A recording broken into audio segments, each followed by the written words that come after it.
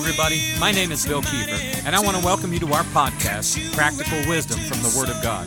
I believe the Bible is a book that God gave to us that's full of insights, wisdom, promises, and many other things that help us live daily life. So join me for the next few minutes as we look into the Word of God to find that practical wisdom we need today. Should the enemy try to condemn our fight, his righteousness will reign. Well, praise God. Welcome again to our podcast. We call it Practical Living, Practical Wisdom from the Word of God. My name is Bill Kiefer, and I want to welcome you today. I want to talk to you for just a few minutes about some things that will help you do something Jesus said was possible in the book of John. John chapter 16, verse 33, we've been talking about this for a while. Jesus said to his disciples, "Fear not, little children," or he said that somewhere else.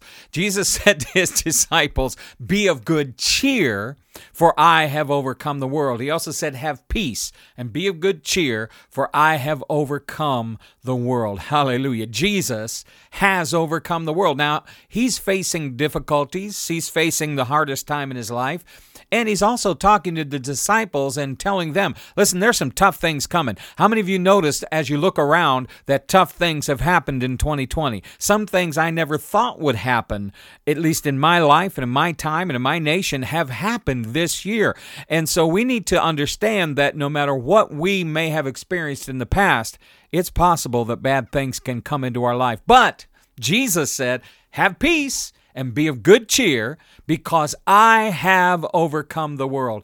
1 John chapter 5 reminds us that if we're born of God, we also have the ability to overcome the world. Now, we've been looking at this from a lot of perspectives, different points of view. You can go back and listen to the other episodes or go to the blog at wordpress.com. But we want to talk to you today and kind of tie some things together that we talked about yesterday. Yesterday we talked about the Garden of Eden, and I believe most everything in the Bible goes back to the Garden of Eden. Every truth, every principle can be found somewhere in the beginning of what God did. And when God created the heavens and the earth, the Bible says that He spoke those things to existence. I love the way the Hebrew comes out in the very beginning of Genesis chapter 1, where it says, God said, "Let there be light." Well, in the Hebrew, it's not kind of as soft as it seems to say in the English. He didn't say, "Let there be light," which to me seems to say, "Would you mind if there's light?" No, God said it this way, "Light be,"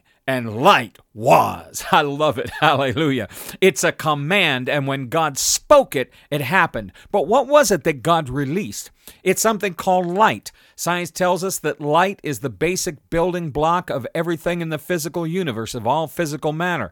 So when God said that, He released something from inside Himself that caused creation, caused the physical world to come into manifestation. He made all of this. And as we go through the process, He defines it. He takes it and he takes the light and He makes the cows, the birds, the animals, the sun, the moon, the star, all those things. It's like He's forming it. He's taking it and manipulating it to become certain things that are part of what He sees in His heart so that He can make a place for His man to live. I think it's very interesting that science tells us that creation is still happening.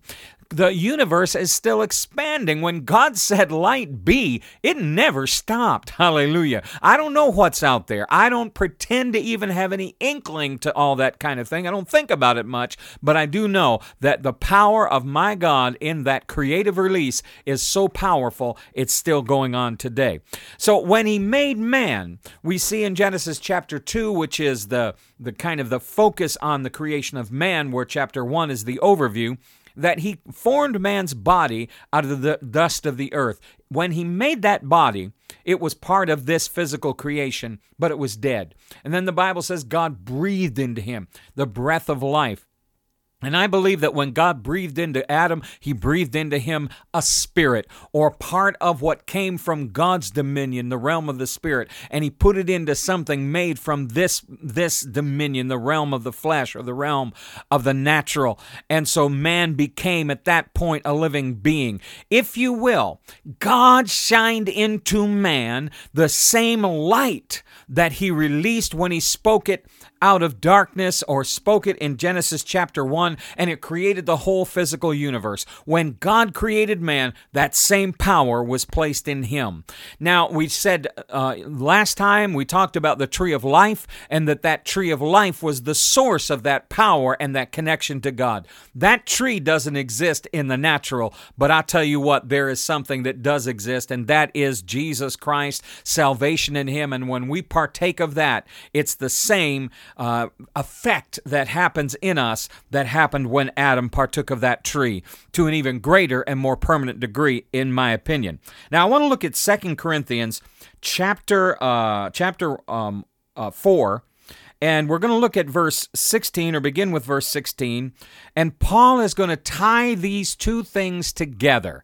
That is salvation in Christ and this light of creation, or this power of creation that God placed in Adam. You know, it's not popular to say that man was supposed to have dominion over the earth, but though it's not popular nor accepted, it is what the Bible teaches, and that has never changed. Now, it changed in Genesis 3 because of the fall, but how many of you know God took care of the fall, or God reversed the effects, at least in a spiritual sense, in the ministry of Jesus? Well, let's read this, verse 16. It says, "Therefore, we do not lose heart, even though our outward man is perishing, yet the inward man is renewed day by day. For our light affliction, which is but for a moment, is working for us a far more exceeding eternal weight of glory." And you know, I got in the wrong place. I could go back and change this, but I think sometimes it's good for us to know that everybody can make these mistakes. And let's go back and find the one I wanted. Hallelujah. And it says in verse 6.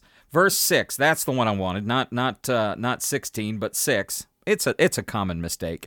He says in verse 6, "For it is the same God who commanded light to shine out of darkness, that shined in our heart." Think about that for a moment. That same process that when God said light be and light was, that same process that created the whole universe, is the same process that when I receive Jesus, or you receive Jesus, or you will receive Jesus as the Savior and Lord of your life, that same thing happened. That same process occurred in me. God spoke in me, "Light be." Let that same light that was designed to be in him cause him to be, Jesus called it, born again. Paul called it in the very next chapter. He said, if anyone is in Christ, he's a new creation. It says creature in the English, but the proper translation is, you are a new creation. God, oh, hallelujah. I'm starting to get excited. God, who caused light to shine out of darkness and made everything you can see, caused the same thing to happen again when we received the sacrifice of Jesus. And I was born again. I became a new creation, something that didn't exist before. The thing that I want us to understand is the same process that put Adam in a position to have dominion over the earth is the same process that put you and I into a position to be able to walk in the same thing Jesus talked about, to overcome the world. Adam had dominion over the earth, but the earth came under that dominion, or the dominion of Satan, because of Adam's fall. But God caused Jesus to be born in such a way that he did not have the darkness of sin. So God did not change the world at that point. The world still was under the devil. It still was under the dominion of darkness, but God brought a man, hallelujah, into that world and said, I'm going to put the same light in him that was in the world when I created it. And when Jesus spoke to this world, if he wanted water to become wine, it became wine. If he wanted water to become firm enough to step upon and walk upon, it became firm enough to walk upon. If he wanted rain and wind and a storm to stop, all he had to do was speak to it, and it obeyed him. If he wanted to raise a child from the dead, like the little girl, Jairus' daughter, then when he spoke to her, she got up and death left. Hallelujah. Why? because the light that, the voice, the light that, the same God that caused light, I'm getting so excited, I'm having a hard time talking. The same light that caused, a God that caused light to shine out of darkness, had shined that light into Jesus when he was conceived in Mary's womb. And hallelujah, when I chose to make him my Lord and Savior, that same light was shined in my heart. I don't know about you. When I think about that same light that caused light to shine out of darkness, it says, who has shone in our hearts, this is verse 6 again, to give the light of the knowledge of the glory of God in the face of Jesus Christ. When we come to him, it's like coming to the tree of life. When we come to him and God shines in us, we begin to see things differently. We begin to see the knowledge of the glory of God. We begin to understand life from a completely different perspective. That's important. But the other thing I want us to see, what is the power? Where does the power come from that enables me to overcome my world today? Why can I believe that? Because that same light that shined out of darkness has shined in my heart. Now let's move down to where I started. I knew I was going to get there, and we read it once, but going to have to read it again. Therefore, we do not lose heart. Therefore, what therefore? Because the same light, the same God that caused light to shine out of darkness, caused that light to shine in our hearts. So we don't lose heart. Even though our outward man is perishing, yet the inward man is being renewed day by day. Man, you don't have to do anything but look in the mirror to understand that things change as we get older. Our outward man is moving towards an end, and it's an end that must happen because we need to stay part of this cursed creation so we can reach out to others that are in it. And so our outward man is indeed perishing. We can't argue with that. We can't change that. It's true. It's happening. However, our inward man, oh hallelujah, is being renewed day by day. I want you to know something. I'm 67 years old, and although my physical body is doing really, really, really well, thank God, I want you to know that my spirit is being renewed every day, and I'm stronger in my spirit today than I was when I was 57 or 47 or 37 or 27 or 17. I'm stronger now because my inward man is being renewed every day. Verse 17, he says, for our light affliction, which is but for a moment, is working for us a far more exceeding and eternal weight of glory. Our light affliction. Our light affliction. Listen, God is not saying that what you're going through is easy. He's not saying that what you're going through is not important. He's not saying anything like that. What he is saying is this, that our affliction that we face today is not going to last forever, and it's nothing compared to the light that shined into darkness. Listen, if that light could create everything, it can change what's around us. And so he says, that light affliction, that thing you're going to, is working a far greater work or weight of glory. That weight of glory, sometimes we interpret that to mean, well, we just have to go through it here, and we have to just stay under that pressure and not complain and be good little troopers, because in the end, we're going to get something better in heaven. Well, thank God we are going to get something better in heaven, but I believe God is concerned not only with the sweet by and by, but the rotten here and now. That thing that we're dealing with is causing that power to work in me, hallelujah, and it's going to rise up in me, and it's going to come out, and if I'll keep trusting God, things are going to change around about me, and that is going to produce a testimony. If you look at the context of what the Word of God is saying, look at Romans chapter 5, and you read the first number of verses. It says that faith produces victories or an overcoming. Faith produces a result, and that result produces an experience, and that experience produces a hope for the next time around. Listen, every time we win, every time we overcome the world, it gives us more of a testimony to say, if God did it once, he can do it again. Hallelujah. Now I want to look at verse 18, and this is what we're going to really look at and close with. While we do not look at things which are seen, but things which are not seen. That's one of the main things that we've got to learn if we're going to overcome the world. We cannot continue to look at things that are seen. We can't focus. In Romans chapter 4, it says that Abraham did not consider. That word consider there means to focus upon, to gaze at intently, or to count as relevant. We don't focus on what we can see. Now, I understand. I live in this world just like you do. What we can see and hear and feel and experience emotionally are very real to us. But Paul is saying something to us that we need to get a hold of. They're real. He's not saying they're not real. But we don't look at them. We don't gaze upon them. We don't focus on them. But what do we focus on? We focus on things which are not seen. Now, that's kind of interesting, isn't it? Why should we focus on something that we can't see when what we can see is filling our mind and our emotions and we feel the pressure and all those things?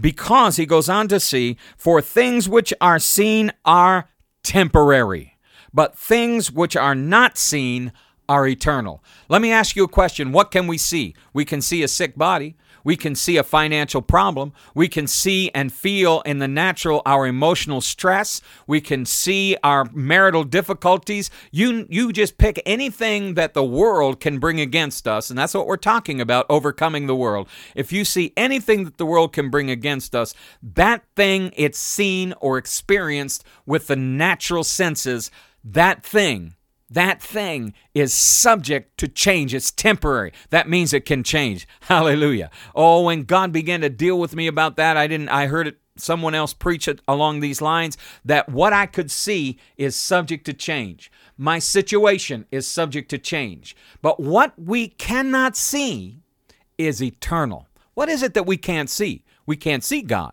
We can't see His power. We can't see the effect of the Word of God. We can see and read the Word, but we can't see what it's doing. We can't see Jesus. We can't see heaven. We can't see our future destiny. But you know what? All those things are real, and they are part of God's control or God's dimension of life that He has for us. He knows these things. He knows where we're going. He knows what we need. And though we cannot see those powerful things, we can't see Him or His power or what He's doing or the future. Although we can't see those things, now the future in a natural sense is subject to change, but God's ability to work with us through the future is not. What we cannot see is eternal.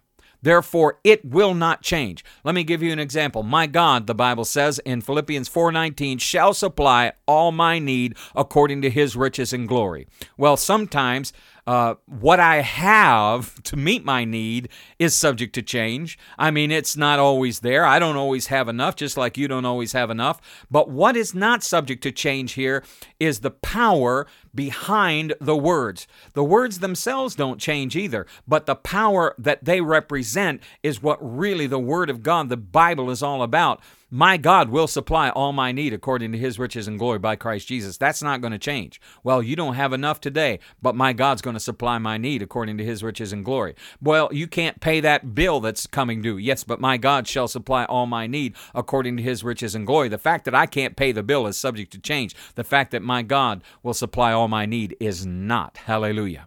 So we have to understand that our source of power is not in what we can see. I'm really concerned sometimes when I see the church focusing so much on natural things, on what kind of music and what kind of programs that we're doing in a church, or the kind of building, or whatever it may be that's on a natural side. And people need some of those things. I'm not saying they don't, but that's not the source of our power. Sometimes we think, if you're a pastor out there, you think, well, if I get the right kind of music, or if I get do the right things to my buildings, or if I provide for the felt needs of people in the right way, nothing wrong with any of those things. But if we think that that's what's going to produce fruit in our ministry, we're wrong. What's going to produce fruit in our ministry is what's unseen. The Word of God, the power of God, the anointing of God, the Holy Spirit. All of those things never change. But what we see out here is subject to change. Hallelujah.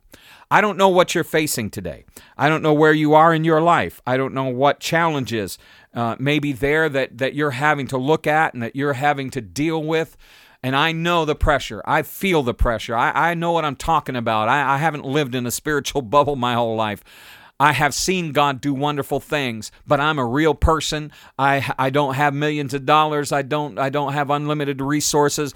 I just have me and my wife and my family, and more important than anything else, I have my God. And it is the God who caused light to shine out of darkness, who shined in my heart. And it's with that power and that ability and understanding that reality as I meditate on these verses. Do that this week. Go through and meditate on those verses. It's going to bring something new into your heart and mind. My God, who is not subject to change, is how I will overcome the world.